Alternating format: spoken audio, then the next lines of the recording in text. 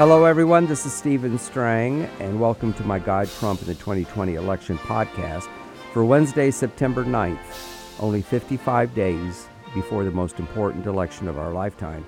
I wrote the book that's the same name as this podcast as my way to try to focus attention on what I believe that Donald Trump must win and what's at stake for all Americans, but especially for Bible-believing Christians if he loses, because we see that the left is trying to take our religious liberties away from us right before our eyes, and it's very scary. And I've had other podcasts about it, and I'll deal with the subject again. But today I'm going to pick up from the podcast from yesterday, and if you're listening to this and didn't listen to the September 8th podcast, I encourage you to do so, because I am sharing what I put in an op-ed. Now, that's an opinion piece that ran in Todd Starnes' website today. We submitted it to that website and other leading websites, and he ran it actually on September 8th, and I decided to make a podcast, but it was so long, I broke it into two parts.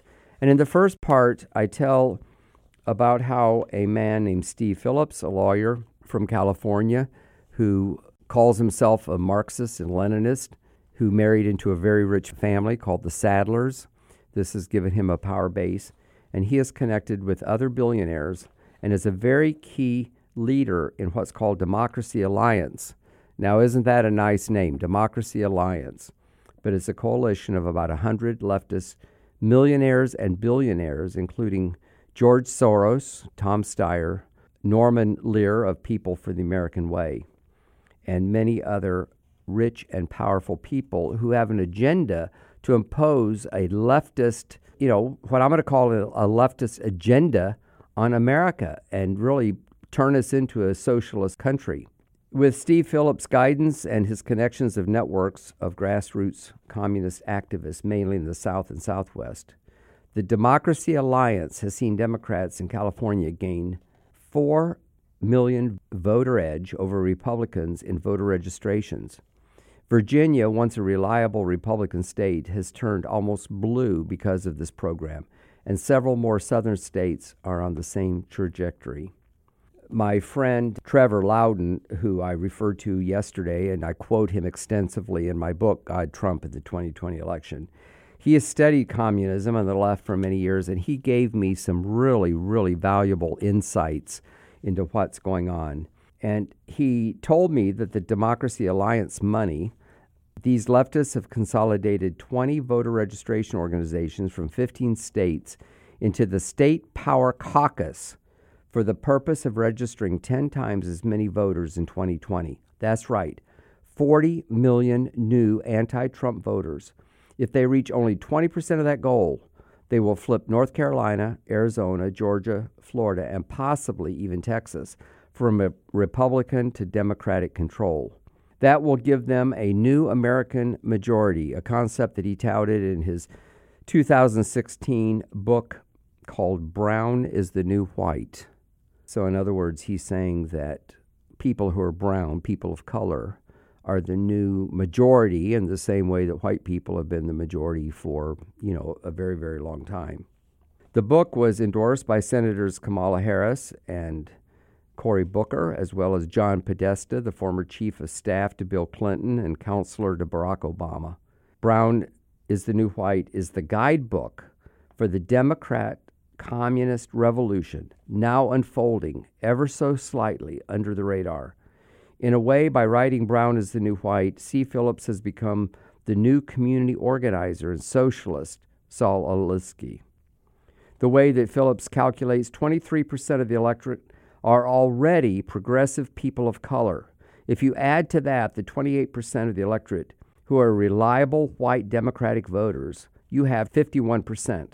And that is what Phillips calls the new American majority.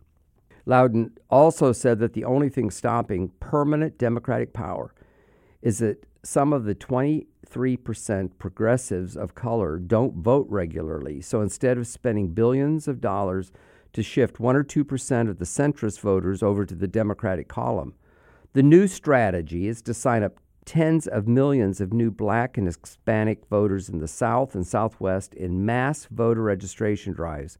Then you inspire them to go to the polls by running leftist candidates of color.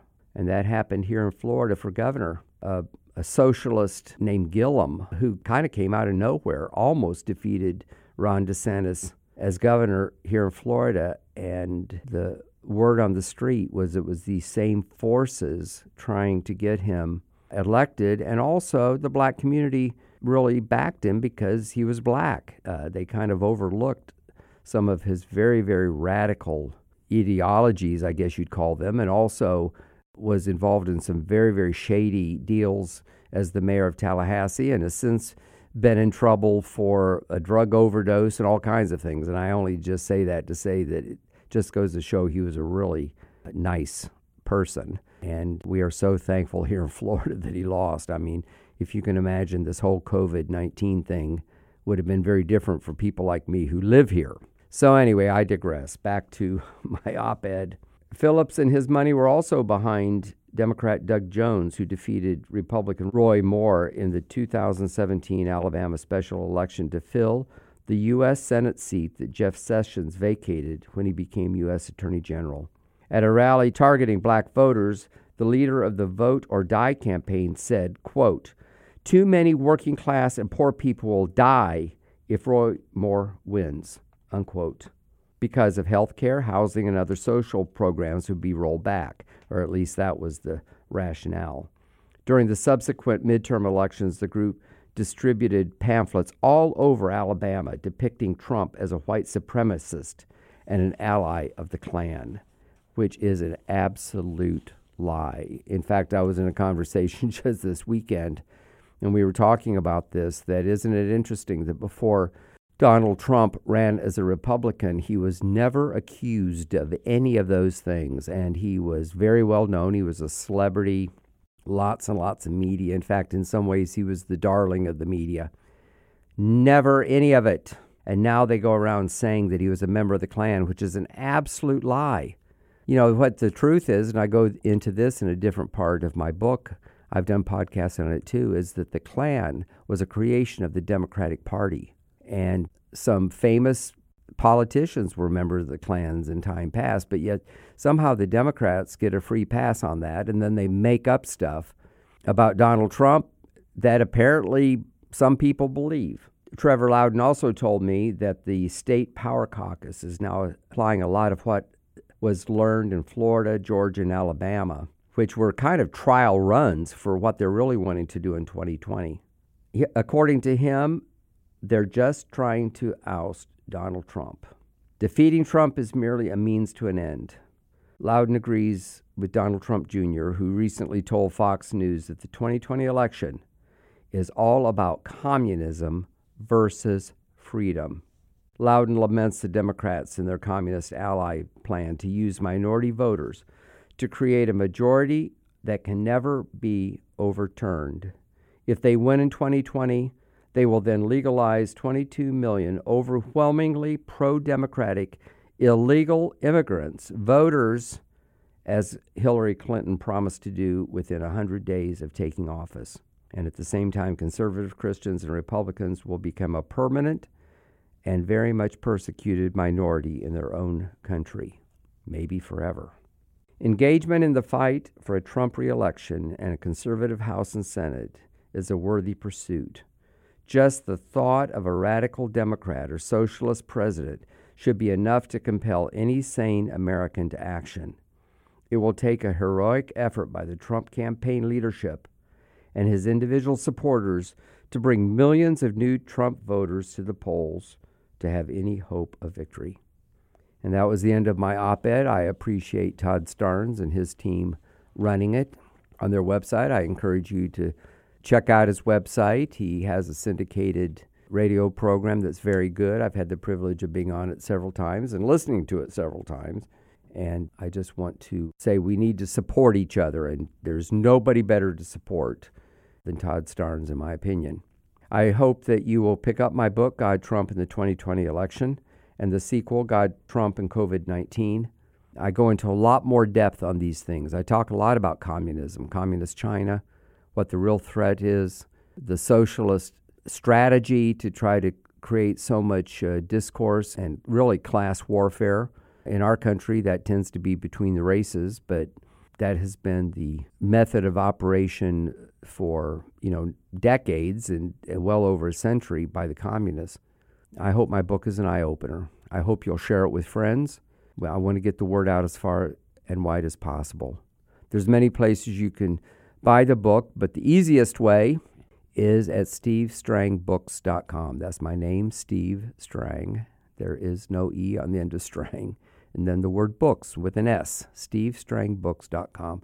You can get an autographed copy. There's also some specials. You can buy the book in bulk. And you can also find out how to subscribe to Charisma Magazine, which I hope you'll do. Meanwhile, I hope you'll share this podcast with others. Because of people like you, my podcasts are approaching 4.5 million so far this year. And it's because people like you tune in day after day and also share it with friends. Thank you to listening to my God, Trump, the 2020 election podcast for Wednesday, September 9th, only 55 days before the most important election of our lifetime. I'm Stephen Strang.